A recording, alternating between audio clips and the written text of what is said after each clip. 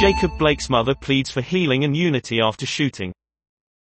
Jacob Blake's mother gives powerful speech after her son's shooting by police in Wisconsin.